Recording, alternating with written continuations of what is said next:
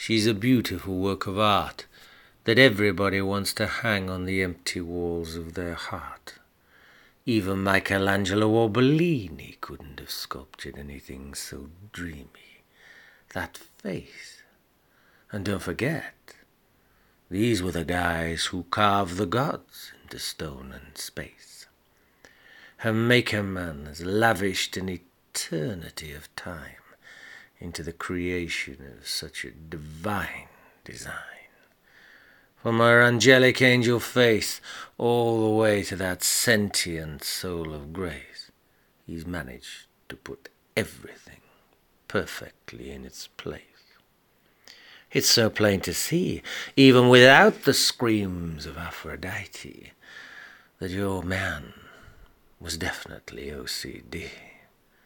The rest of us look like the work of a Philistine who was rushed, piece moving at a dozen a dime.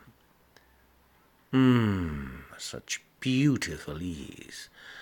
You cast your long shadows of perfection over us like a Medusa's frieze, and still us into silent awe.